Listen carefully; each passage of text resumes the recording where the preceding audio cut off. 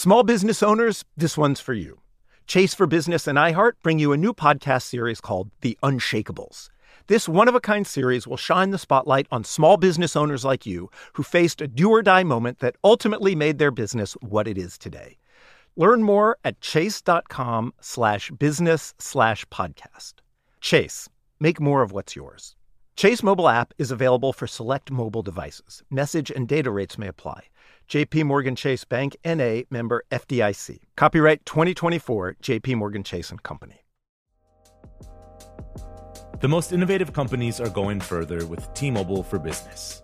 The PGA of America is helping lower scores and elevate fan experiences with AI coaching tools and 5G connected cameras. AAA is getting more drivers back on the road fast with location telematics. And the Las Vegas Grand Prix is powering race day operations with 5G connectivity, giving fans an experience at the speed they deserve. This is accelerating innovation with T-Mobile for Business. Take your business further at T-Mobile.com/now. Dealing with pests can be a pain. But relax, Terminix can help, because when pests show up, so does Terminix. With over 95 years of experience, they have what it takes to take on any pest problem fast. If your home or business has pests, don't stress it, Terminix it. Visit Terminix.com to book your appointment online today.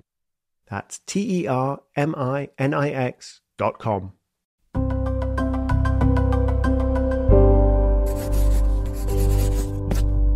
Pushkin. In 1916, New York was rocked by one of the largest explosions the world had ever experienced. Windows were shattered across Manhattan. The Statue of Liberty was badly damaged. The sound of the explosion could be heard down in Philadelphia. But how did this catastrophe occur? Was it a dreadful accident? Or was it, perhaps, sabotage by foreign agents? I'll be hosting Cautionary Tales as usual next week, but this week I'm handing the detonator over to the Bowery Boys. The tale they're about to tell you involves fireworks, spies, opera singers, suspected sex workers, German nobility and cigar bombs. It's quite the story. Bowery Boys is a fortnightly podcast all about the history of New York City. It's full of fascinating curiosities and surprising stories. The hosts, Greg Young and Tom Myers, have been making the show since 2007, so as you can imagine, they really know what they're talking about. You can, of course, find the Bowery Boys podcast in all the usual places. So now, Cautionary Tales presents Danger in the Harbour from the Bowery Boys. The Bowery Boys episode 197, Danger in the Harbor, the Black Tom explosion. Hey, it's the Bowery Boys. Hey.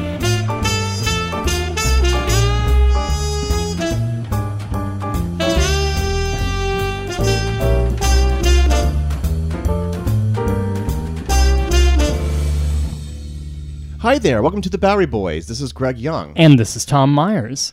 There once was a very special place in one of America's most famous landmarks where visitors got to observe the New York Harbor from a very unique perspective. But for almost 100 years, that vantage spot, that place at this landmark has been permanently closed.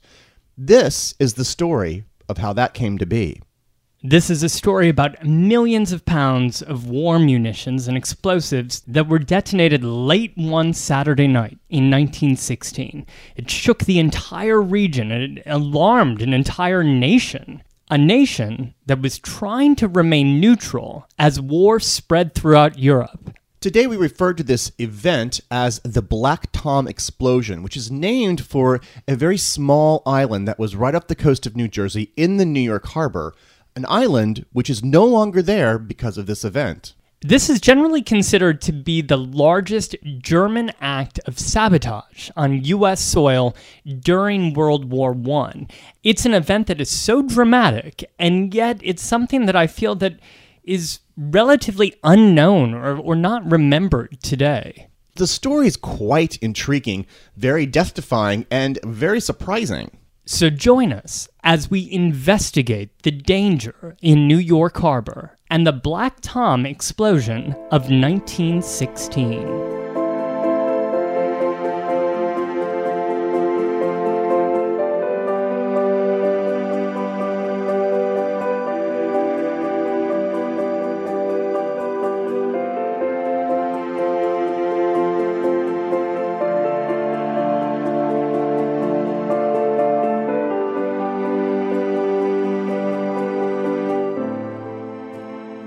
So, Tom, you and I are about to discuss the Black Tom explosion, which happened in the early morning hours of July 30th, 1916. Right, and it happened on Black Tom Island, which is a small island just off Liberty Island and Ellis Island, just to the west of those, in New York Harbor. Now, this island, Black Tom, let's just get this out of the way. It is allegedly named after the island's one-time only resident, an African-American fisherman who went by the name Black Tom.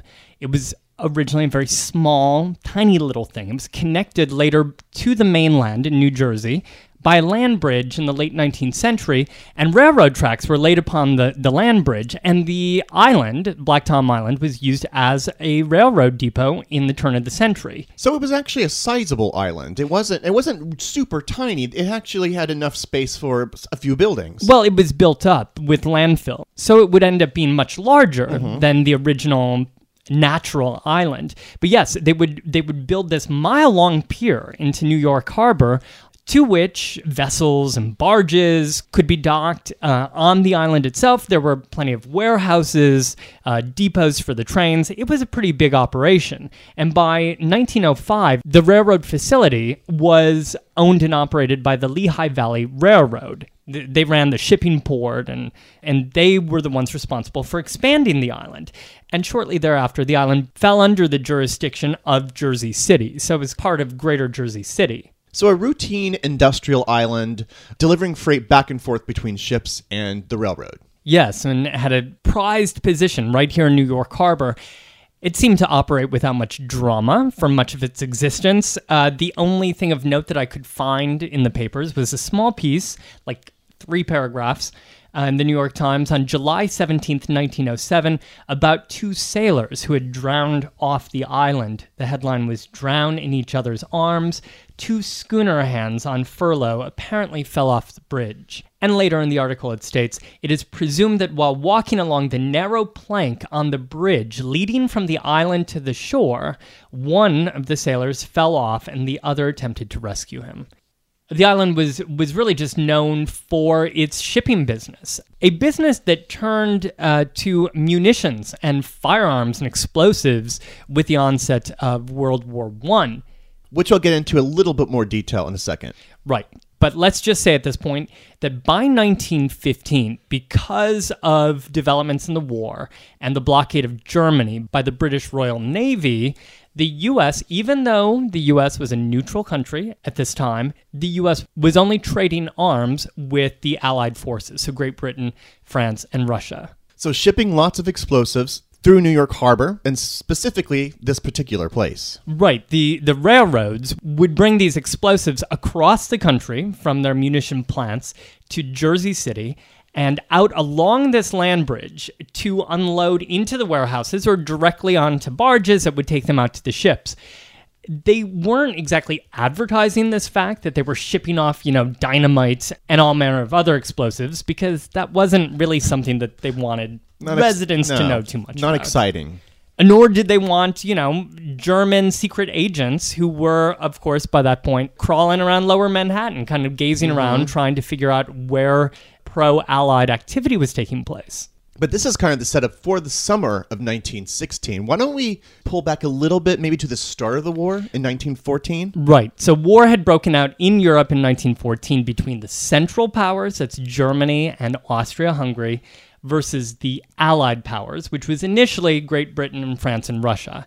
Now, these two sides would gain additional nations as the conflict continued for years. The U.S., under President Woodrow Wilson, would declare itself neutral, but would end up really only trading munitions with the Allied forces, which was noticed by the German secret agents. So there's already German secret agents in the city, even at the beginning of the war, right? Because I assume they were kind of stranded here, right? Well, some, but we have to look at the ambassador from Germany who came to the neutral United States to serve as ambassador. That's a man named Count Johann von Bernstorff, who brought with him to Washington and to his New York office, because he had an office at 60 Wall Street, not your typical cast of diplomats, but instead a rather colorful cast of characters, and a huge budget, $150 million, much of which was slated for intelligence gathering and sabotage, where they would, among other things, issue fake passports to German undercover agents to go off to France and to Great Britain. So the passports themselves were actually real passports, but what they would do is bribe or just pay off men who were out of work and, weren't planning on going out of the country anytime soon. So they would get real passports, and then, of course, would then be faked with the names and identities of Germans who were already residing in New York at this time. So then they could go back and engage in battle back home. But they were also issuing fake passports to allow undercover agents to travel to France and to Great Britain. And spy over there. And spy for the Central Powers. But of course, a great, great majority of the German Americans who were living in New York, millions of people who had immigrated into the United States in the second half of the 19th century and early 20th century, were not at all involved in any of this. And furthermore, they had assimilated quite well into the American society, becoming successful businessmen, very well-respected citizens. So this was dragging their reputation a bit through the mud. There were already 2 or 3 generations of German immigrants in New York City who were basically the bedrock of a lot of neighborhoods. So, of course, there was also a lot of anti-German sentiment. And meanwhile, the yellow press was filled with sensational stories of saboteurs and of German double agents, men popping out of cars in the middle of the night and running down alleyways. It was all spy and all intrigue. But some of that was rooted in fact, because between 1914 and 1918, German agents sabotaged more than 50 sites in the U.S., and 30 of those were in New York alone, which isn't really that surprising that there would be so many that were sabotaged in New York and New York Harbor, because the area was home to so many factories and such important large ports shipping things back to Europe. So then it would make sense that this little island, Black Tom Island, with this very active railroad bridge, with these warehouses, with these barges loading munitions on ships, would be a prime target. I'm glad we got back to this point because I want to spend a little bit more time here on the absurdity of munitions and explosives being built. We're talking millions and millions of pounds of explosives that came through here, that were either manufactured here or that were, of course, being transferred from here. This was not just a phenomena of World War I. This is actually how it had been for decades. A sort of lighter example of this, of course, was the many dozens of places around here that manufactured fireworks. And, well, for a short time even, fireworks were sold on a street just off of City Hall, and it was nicknamed Firecracker Lane. There would be several distributors of fireworks, like in the middle of the city. Wow. For a short while. Buildings would actually catch on fire here. Oh. So they had to eventually run that out of town, clearly. But because of this, a lot of businesses around the area, including Staten Island, which was also very well known for these kind of places, they sort of had fireworks as their kind of cover. But what they actually manufactured were things that were a lot more serious, either munitions or the machinery or chemicals that could make munitions. And these were produced in factories in New York City? Yes. And so you may, of course, wonder why. But by the time of World War I, America was actually in a financial slump. There was almost 1 million people unemployed. This war had cut into profits in other ways, in other industries, and really damaged the export industry for a short time anyway. But munitions were a growth industry here, right? So if you were already manufacturing fireworks and it was legal, and why wouldn't you just sort of expand it if you knew you could get a lot more income, right? Makes perfect sense, although it sounds still pretty dangerous. As production increased here in these years, as you mentioned, there were a larger number of accidents. Between 1914 and 1916, there were the most accidents because, of course, they weren't just manufacturing fireworks, but that was always the cover. A smoke screen, if you will. Definitely a smoke screen. One example of one of these quote-unquote fireworks companies, on October 3rd, 1914, in Jersey City, so really not that far from Black Tom, the Twiller and Street fireworks plant exploded. 4 people were killed instantly, and the New York Tribune actually noted the unwillingness of the executives to even talk about the blast at all, because, of course, they weren't supposed to be making munitions. They were just supposed to be making celebration goods.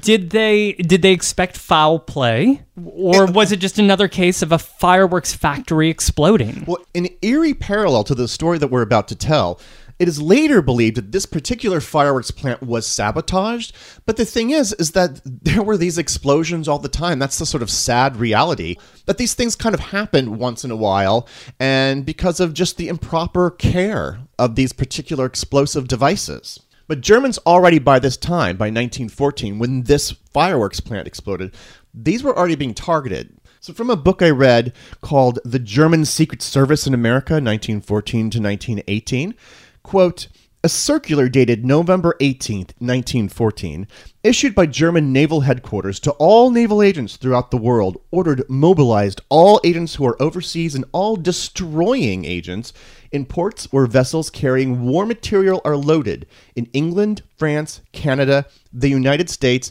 and Russia. So the thing, I guess, that we've really reinforced here is even though we were neutral, we were essentially the enemy and we were essentially on the Allied side. And this is further proof that there were German agents living here and operating here. In New York City, here's an excerpt, Tom, from a German notebook that outlined the code phrases that operatives would use when they were talking on the telephone in New York City. Okay? Okay, so this is from the code book. Is it in German? It's been translated. Oh, man. I'm not very good at German. That would be kind of funny to have me read the German and then translate it, but no. Quote, a street number in Manhattan named over the telephone means that the meeting will take place 5 blocks further uptown than the street mentioned. Pennsylvania Railroad Station means Grand Central Depot. Hotel Ansonia means the cafe at the Hotel Manhattan basement. Hotel Belmont means at the bar in Pabst in Columbus Circle. Unquote. And it went on and on and on. That one place would actually mean another place, and these would Sounds really confusing. You have to really be up on your cracked codes here because it would change every single month. We would be so bad at this, Greg. We would constantly be in the wrong bar in the wrong hotel. I would always be showing up at Pabst's, going like, "Where's my spies at?" No, so there's cafes all over the place. There's a lot of meeting spots, okay, where a lot of diabolical behavior was being crafted. But perhaps the center of all German intrigues in World War I was in fact in a townhouse in Chelsea, Tom. The address is 123 West 15th Street. That's between 6th Avenue and 7th Avenue. This was the home of renowned opera singer Baroness Martha Held. Wait, the so-called center of German intrigues was in a Baroness opera singer's Chelsea townhouse? Yes. Her name was Martha Held. Now, it was from a marriage that we don't really know where she got the name. Perhaps she just started to call herself the Baroness. Okay. Every description that I've read of her describes her as a robust woman, a striking brunette, according to this author Jules Whitcover. Quote, busty and buxom with shiny black hair, dark blue eyes, a pointed chin, and a voice that could shatter china. Unquote. The nation or the plate? The plates. Many plates. Probably not the whole nation. Maybe a smaller country. Well, anyway, her parlor was frequently filled with guests, entertained, of course, by Miss Held's voice. But, of course, it was a very fancy house, perhaps a little too fancy for a modestly successful opera singer. From the moment she first rented this townhouse, neighbors began suspecting that perhaps she was a madam. For there were many gentlemen callers who snuck in through the basement door. Mm-hmm. This kind of behavior would have been seen further up in the Tenderloin, and perhaps not a surprise in this area during this time. The suspicious landlord declared, quote, "I noticed there was a great deal of wine and liquor about, and the house always had a German atmosphere." What does that mean? A German atmosphere. I shall continue. Mrs. Held told me on several occasions that the sea captains on the German boats were accustomed to coming there, and she said she would give them little dinners at night. So this was, in fact, a safe house for German intelligence officers and operatives that were connected to the top-level German ambassador, von Bernstorff, the man that you mentioned earlier. Right. So this was a hotbed of scheming and scandal. Ms. Held actually had young women callers around to entertain the men, so it certainly looked a lot like a brothel. Now, one frequent guest, and a woman who will come into play in a very important way later in the story, is a young lady named Mena Rice. She would, of course, be known as the Eastman Girl, for she was a model in Eastman Kodak advertisements. A very lovely young woman. Oh, I hear her career was developing. Let me give you a little snapshot of her time in the house from a book from 1937 called The Enemy Within, which describes some of Mena's testimony regarding her time in the townhouse. Quote, "The destruction of munitions in factories and other equipment which was of service to the Allied government, was a constant topic of conversation. Sometimes English was spoken, but even when German was used, which was generally the case, Ms. Rice, Ms. Edwards, she had been married by this particular time in 1937, although she could not talk the language fluently, understood enough German to follow what was said. At these conferences, bombs were often carefully handed around. Men brought them in satchels from Hoboken, and Madame Held stored them in a cupboard in readiness to be given later to others who carried them away." Hold on, or held on here. They're passing around bombs? How big are these bombs? I've seen them described in several different ways. One of them is a cigar bomb. Another I've seen as a pencil bomb. The pencil bombs, I read about these. So apparently they would just pass undetected because they would be so small and, say, be boarded onto a ship, and their slow-burning fuse could sort of eat away at the pencil bomb and cause an explosion, often when the ship was way out at sea. So it's a kind of extraordinary thing, right, to imagine these very deadly objects in satchels and briefcases in a townhouse here on 15th Street, right? And not only bombs, it would be blueprints that would be unfurled. It would be photographs that would be carefully examined. Just imagine the scene of a typical evening here in the parlor of German operatives here destroying things here in the New York City area. And then absurdly, as pictures of Ms. Held stare down upon these particular events, then Ms. Held would then frequently break into operatic song here, as Ms. Rice here is sort of floating around the edge, kind of listening to everything. Sounds sinister. Well, one evening, a few days before the sabotage out at Black Tom, two chemists, according to Mena, came into the house with explosive chemicals, and they were stored up in the cupboard. And then they began speaking about something that was about to happen very, very soon. She got freaked out. In fact, that weekend left town. So she's not even in town for the events that we're about to describe here. So she took off. Did she tell anybody on her way out of town? She didn't. This is kind of one of the big mysteries of this whole story. One theory is the fact that if she announced her participation in this, or that she went to this house, that no one would believe her and would look at her life and the number of times she would go there and think, oh, well, you're a prostitute at a brothel and you're just trying to cover this up. She didn't feel like she had a lot of credibility in this. And it's true, who knows if they would have listened to her, but I mean, we'll never know that now.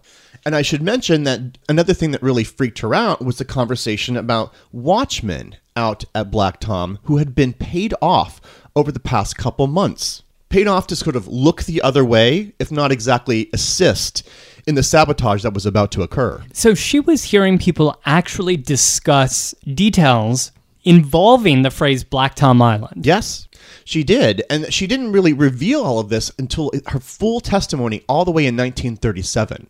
So on the evening of January 29th, 1916, a group of saboteurs headed that evening to Black Tom Island Again, a lot of the details are a little hazy because, of course, many of these people would escape and never be caught for their crimes. So we're piecing together information of the events of this particular evening. But there were two saboteurs, two Germans by the name of Lothar Witzke and Kurt Jonke, and they traveled by boat. They traveled by a small rowboat and crossed the Hudson River to Black Tom Island and had no resistance. People later did say that they saw two men in a rowboat, but nothing was done about it. Meanwhile, there was a third saboteur named Michael Christoph who traveled overland, did not come via boat, and he got to the site as well thanks to some of these bribes that had been distributed throughout the past few weeks. Now, unfortunately, the rail yards were filled with locomotives, filled with 2 to 4 million pounds of explosives. So this was just a little bit before midnight. Within 2 or 3 hours, New York City and the entire region would be shaken to the bone. We'll get to the details of this chaotic, frightening event after the commercial break. Cautionary Tales will return with Danger in the Harbour in just a moment. As a loyal listener to Cautionary Tales, you probably consider yourself pretty smart, and you are. But how smart is your wallet? When you're looking to upgrade your wallet, it's time to turn to NerdWallet. Their expert team of nerds has the financial smarts to help you find the right financial products for you. Before NerdWallet, you might have paid for vacations with whatever was in your wallet, but you could have been missing out on miles you didn't even know you were leaving on the table. Now you can get a new card with more miles and more upgrades. What could future you do with more travel rewards? A hotel upgrade, lounge access? Wherever you go next, make it happen with a smarter travel credit card. Don't wait to make smart financial decisions. Compare and find smarter credit cards, savings accounts, and more today at nerdwallet.com. NerdWallet, finance smarter. As with all cards, credit is subject to lender approval and terms apply. This episode is brought to you by Terminix. Terminix may not be able to rewrite history or take on society's problems, but they can help you solve one of the peskiest problems at home. Pests. You know, the ants in your kitchen, the roaches under your sink, even the termites in the walls. Because when pests show up, so does Terminix. No matter what type of pest it is, they can Terminix it fast with personalized pest care that puts you in control. Their expertly trained technicians know your local pests the best. So even though they don't know in-depth world history, you can bet they know how to make your pest problem history. And with customized plans tailored to your specific situation, you get everything you need to not just get pests out, but keep them out for good. Between their speedy service, caring technicians, and over 95 years of experience, it's no mystery why they're trusted by homes and businesses everywhere. So if you have a pest problem, don't stress it, Terminix it. Visit Terminix.com to book your appointment online today. That's Terminix.com to book online today. The most innovative companies are going further with T-Mobile for Business.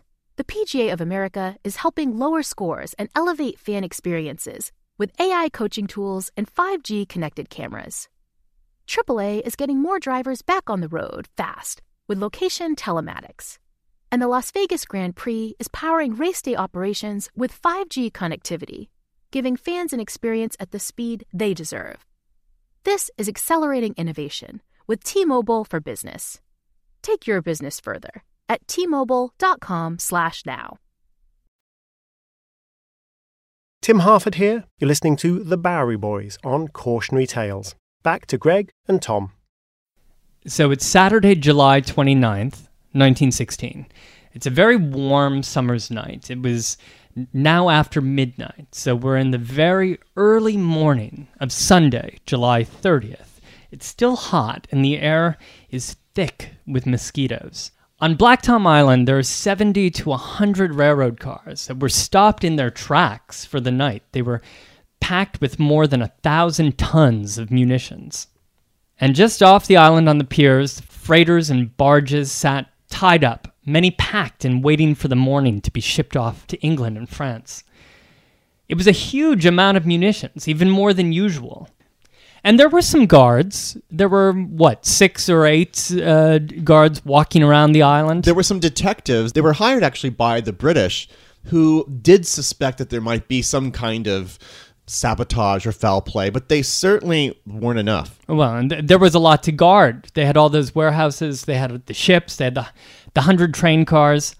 Some of these guards had lit so-called smudge pots. These are pots that were meant to keep the mosquitoes away because it's just so hot and sticky, and you know how awful it gets. Kind of like a citronella candle is today if you're sitting on your patio, but a smudge pot to get the mosquitoes out of the air. Now, just after midnight, some of the guards spotted fires on the island and on the pier. Some of the guards tried to put it out right away as best they could, while others sensed the danger that they were in, and they raced to land over to Jersey City to call upon the fire department. And firemen responded, but they were extremely cautious and concerned. What were they supposed to do? Everybody knew the big danger here. It was tied up right there to the pier. There was this huge cargo barge called the Johnson 17. It was packed with 100,000 pounds of dynamite, just tied up to that pier, and the fire was just drawing closer. And despite their efforts, at 2:08 in the morning, the Johnson 17 caught fire and it exploded, rocking the tiny island and sending thousands of pounds of shrapnel through the air. It was an incredibly powerful explosion. In today's terms, it would measure a 5.5 on the Richter scale, like an earthquake. It's almost hard to imagine. Well, and it was felt 90 miles away, as far away as Philadelphia. And so you can imagine just right here in the harbor, across from Black Tom Island, how it pounded the skies and it rattled the ground, flinging residents in New York and New Jersey out of their beds and into the streets and shattering glass everywhere. Not just some glass, but like thousands and thousands of panes of glass all through the city. The next day's papers, it was almost the only thing on the front page. From the New York Times the next day, the headline, "Barge cargoes blow up, sparks from small blaze reach explosives, firemen trapped. City is terror-stricken, great part of population rushes to the streets, many in night attire seeking safety." The article starts, "A series of explosions, beginning with a terrifying one at 2:08 this morning, shook New York and New Jersey and spread panic and destruction through the city and suburbs. The explosion occurred on 14 barges stored with high explosives at the piers of the National Storage Company on Black Tom Island in New York Harbor, opposite Bedloe's Island. Firemen who were fighting the fire were hurled high into the air as the first barge of explosives let go. Firemen shot, Greg, 50 feet in the air." The papers, city officials didn't know at that point the next day how many people had died. In fact, in this article, they're estimating that 33 people perished. That would later come down quite a bit, around 10 it was estimated. Still today, there's some ambiguity about the number of people who perished in this. However, the article continues, that there was loss of life, however, was certain. Firemen, blackened by smoke and their clothing torn to tatters, came staggering out of the smoke, but they were too dazed to tell what had happened. So this was at 2:08, this first big giant explosion that sent shrapnel through the air and through the entire area. But that wasn't the only explosion. There would be additional explosions throughout the night, a second smaller one about 30 minutes later, and smaller ones all through the night. By 3:30 in the morning, according to the Times, quote, "The entire island, Black Tom Island, appeared to be covered in a sheet of flame." It must have almost looked as if Jersey City was on fire. Yes, for those who were able to get over to the water's edge and look across and see. But millions of people in New York woke up at the same moment. Some were still up because it was just 2:00 in the morning on a Saturday night. And some of them were up at Columbus Circle, still partying, still having dinner, still dancing. But many more had tucked themselves into bed at home or in hotels and got out of bed or fell out of bed and ran out into the street to see what in the world had happened. You know, it wasn't like most people just immediately suspected that munitions over on Black Tom Island had exploded. Most people thought that there was something much closer to where they were that had exploded, perhaps even on their own block. Many firemen who lived in Manhattan, their natural inclination was to actually head down to the Italian Quarter to where Little Italy is today, because many of them assumed it was bombs related to the Black Hand, to Italian blackmailers who frequently left small bombs all over the city. So that was their first assumption. So this was just a major version of that. And that was just one hypothesis. People were pulling fire alarms and calling fire stations all over town, thinking that there had been an explosion right in their neighborhood. They were calling the police department. So there was a crazy amount of police and fire activity trying to get through streets that were clogged already with panicked residents trying to figure out what had happened. So it was complete chaos. It was really described as rush hour traffic. And of course, with the police tied up and false reports of buildings being dynamited, there was some report of looters taking advantage of the situation, and panes of glass all over the city, thousands of windows shattered from the financial district, all of JP Morgan's offices, windows shattered, to Times Square, to Riverside Drive. The windows of the New York Public Library shattered on Fifth Avenue. And at Times Square, guests jumped from their beds at the Knickerbocker Hotel, and they raced in their pajamas into Times Square. And meanwhile, and you can just imagine the chaos of this situation, at the same time, a water main burst in 6th Avenue near 42nd Street and flooded a block in 4 directions, according to the Times. It must have seemed like the world was ending at 42nd and 6th Avenue.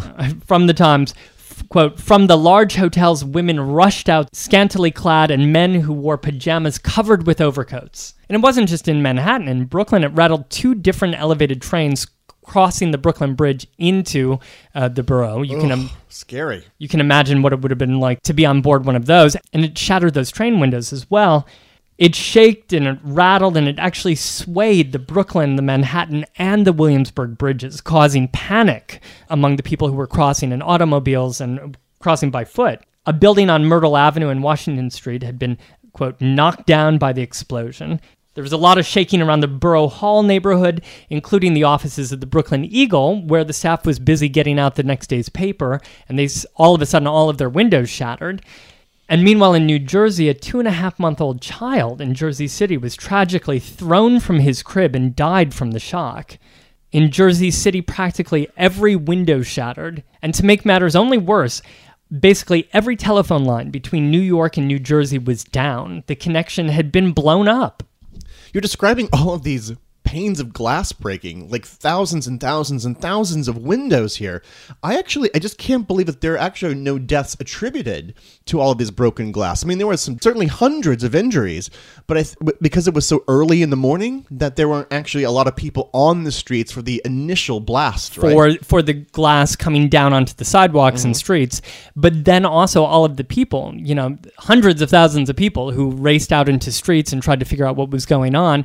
And thousands of people who tried to make their way over to the water's edge to see what was happening and to gaze upon the spectacle of the fire as it was burning. You can imagine how dangerous it was to have these thousands of people stomping upon all of this broken glass.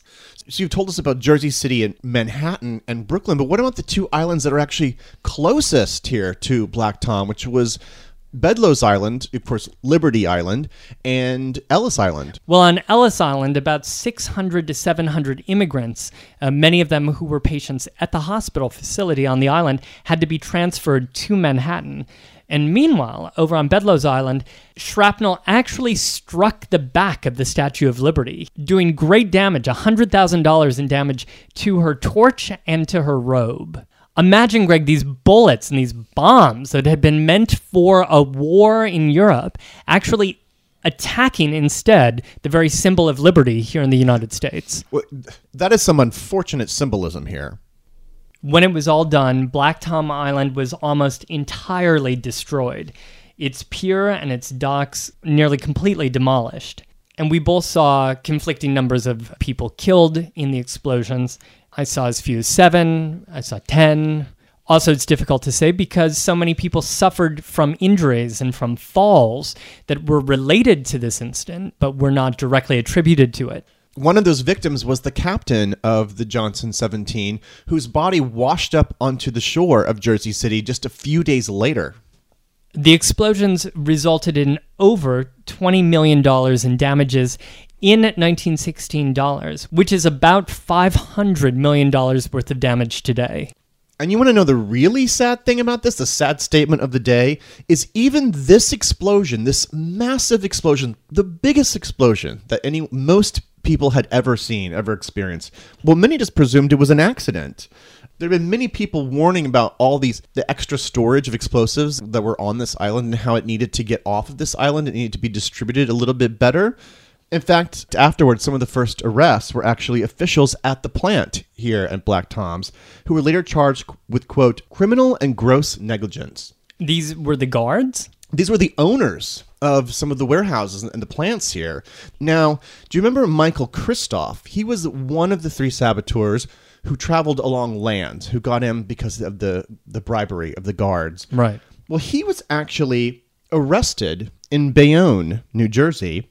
He was questioned and then let go because he was presumed to be a little deranged, actually. And the weirdest detail about him, and we'll get to him a little bit more later, but the weirdest detail is that after this, in 1917, he then enlists in the U.S. Army. Believe it or not, Tom, just a few months later, on January 11th, 1917, it is believed that saboteurs struck at another munitions factory just 8 miles away in Kingsland, New Jersey. Today, that's Lyndhurst, New Jersey, if you're familiar with that town. This was equally forceful in nature, similar to Black Tom's. The damage was about $17 million here. Fortunately, this was not as tragic an explosion, thanks to one brave switchboard operator named Tessie McNamara, who stayed at her post as the explosion was happening here at Kingsland and transmitted a message to all the buildings on the site. And so because of her, no one died in the Kingsland explosion. And she became a hero afterwards. Again, speculation of the Kingsland explosion, it was also believed to have just been an accident. Mm-hmm. You know, I don't know just a freaky coincidence. Yes, well, I mean, things apparently exploded all the time back then because of all of these factories.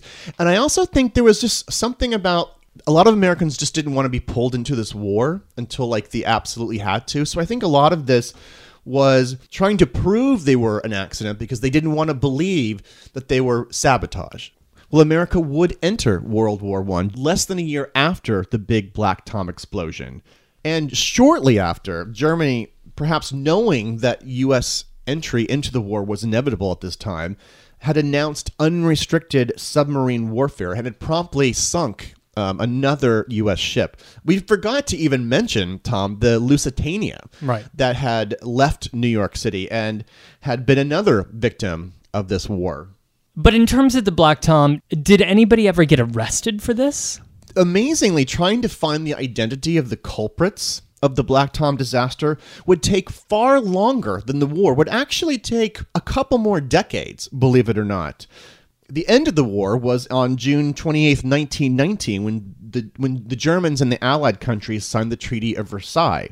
An investigation into the Black Tom explosion was reopened in 1922 when Congress formed a commission which would allow private companies to then sue these war powers for alleged crimes against their property. But it's kind of an interesting concept, right? But if you think about the Lehigh Valley Railroad, they had suffered a tremendous damage to their shipping ports. Yeah, I mean, it was a private company that suffered because of this international crisis. And, and on top of it, they literally lost an island. The entire island was gone. So it was because of Lehigh that the investigation was reopened. They brought back Mr. Michael Kristoff, who then became a leading suspect. Although, again, it's hard to know if he was like a crafty actor who was like pulling the wool over these people's eyes, or if he was just maybe kind of a dense person and, not a very intelligent person, and they couldn't believe that he would have been part of this elaborate conspiracy. Mr. Kristoff was actually involved in this investigation even after his death. In 1928, they actually went as far as exhuming his body from a Staten Island potter's field. And even here, and this is where it gets really mysterious and where maybe he was not exactly what he said he was. For when they exhumed his body, they discovered that the body held papers that matched Kristoff's name, but the dental records of this body did not match those of Michael Kristoff, leading some to believe that his death was faked. That they had buried Another person? That to escape and to lose his identity, that he took another body, said it was him, buried it under his name with his own papers, and then left town. Now, Lehigh actually originally lost their case with the commission, but it then was eventually reopened and stretched well into the 1930s. And it was around this particular time that we got the testimony of our Eastman girl, who began telling her stories of the mysterious Chelsea townhouse of Martha Held. They also retrieved the confession of a man named Paul Hilken, who was a man who lived in Baltimore and who was connected with the bribery scheme of bribing these guards. He was the paymaster for the German agents and had in fact paid the agents that were connected to the Black Tom explosion. Now, with his cooperation, he actually was able to prove that he was part of this by delivering to the investigation a magazine from 1917 that had penciled in payments to the various men that were responsible for the explosion. And the penciled in parts, I love this, were in invisible ink. They were in lemon juice, and you could only read them when heat was applied. Just to add almost a cliche of sabotage at this point in the story.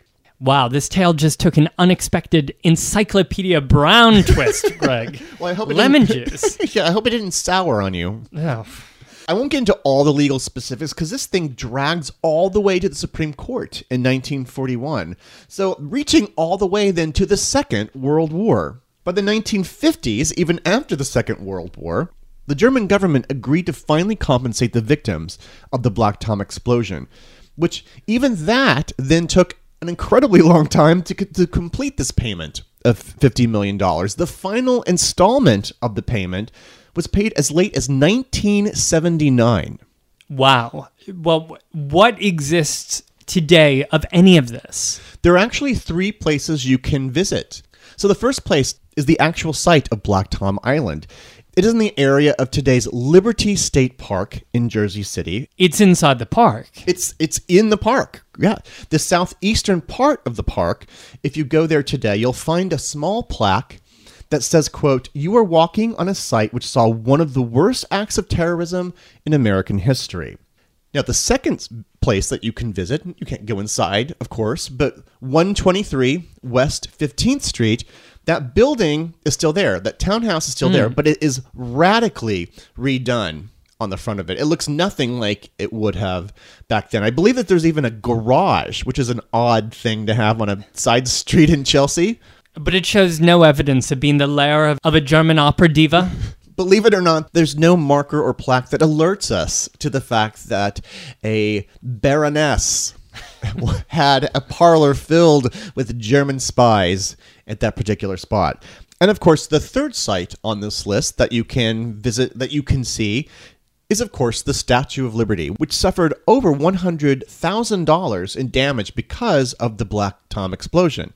But what you cannot see is the view that many before 1916 could have enjoyed from the Statue of Liberty, and that is the view from the torch. Oh, right, because the Statue of Liberty suffered injuries to her robe, right, and also to the torch and the flame. And as we hinted at the very first part of our show here, since 1916, since the Black Tom explosion, regular visitors have not been allowed to go visit the observation deck on the torch of the Statue of Liberty. And it has been closed this whole time? It's been closed 100 years? 100 years. I mean, it's great. It's funny because when you see early pictures, there's clearly an observation deck where you can kind of walk around it. It looks a little frightening to me when you look at those photographs because you're so high in the air. But because of this disaster, regular visitors have not been allowed into the torch. No, but the crown is open. The crown has been closed, like for instance, because of 9/11, but the crown was reopened a few years ago. But not the torch. But not the torch. I mean, it's a much smaller space. It's much harder to secure. It's a smaller thing. It's and probably not up to code. Certainly not up to code. But it is here that you can find the lasting legacy of the Black Tom explosion.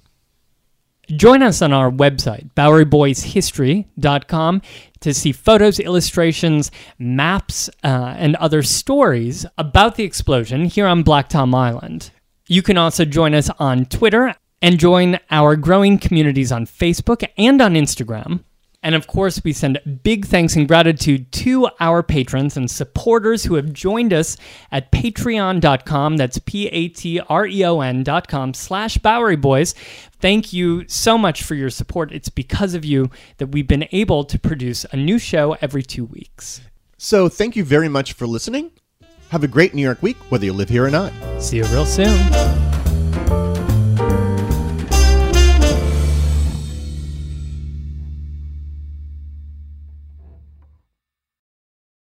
That was Danger in the Harbour from the Bowery Boys podcast, hosted by Greg Young and Tom Myers.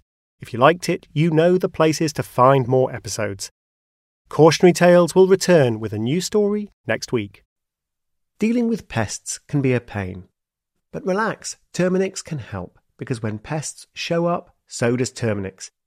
With over 95 years of experience, they have what it takes to take on any pest problem fast. If your home or business has pests, don't stress it, Terminix it. Visit Terminix.com to book your appointment online today. That's TERMINIX.com. Hi, I'm Jeevan Vasiga. On the Slow Newscast from Tortoise, I tell the story of the nuclear power plant that's become a pawn in Russia's war with Ukraine. They attached one cable to my little finger with a black binder clip, and another to my earlobe. And the people caught in the middle. And they begin to ask the same question over and over. Listen now to the Slow Newscast, wherever you get your podcasts.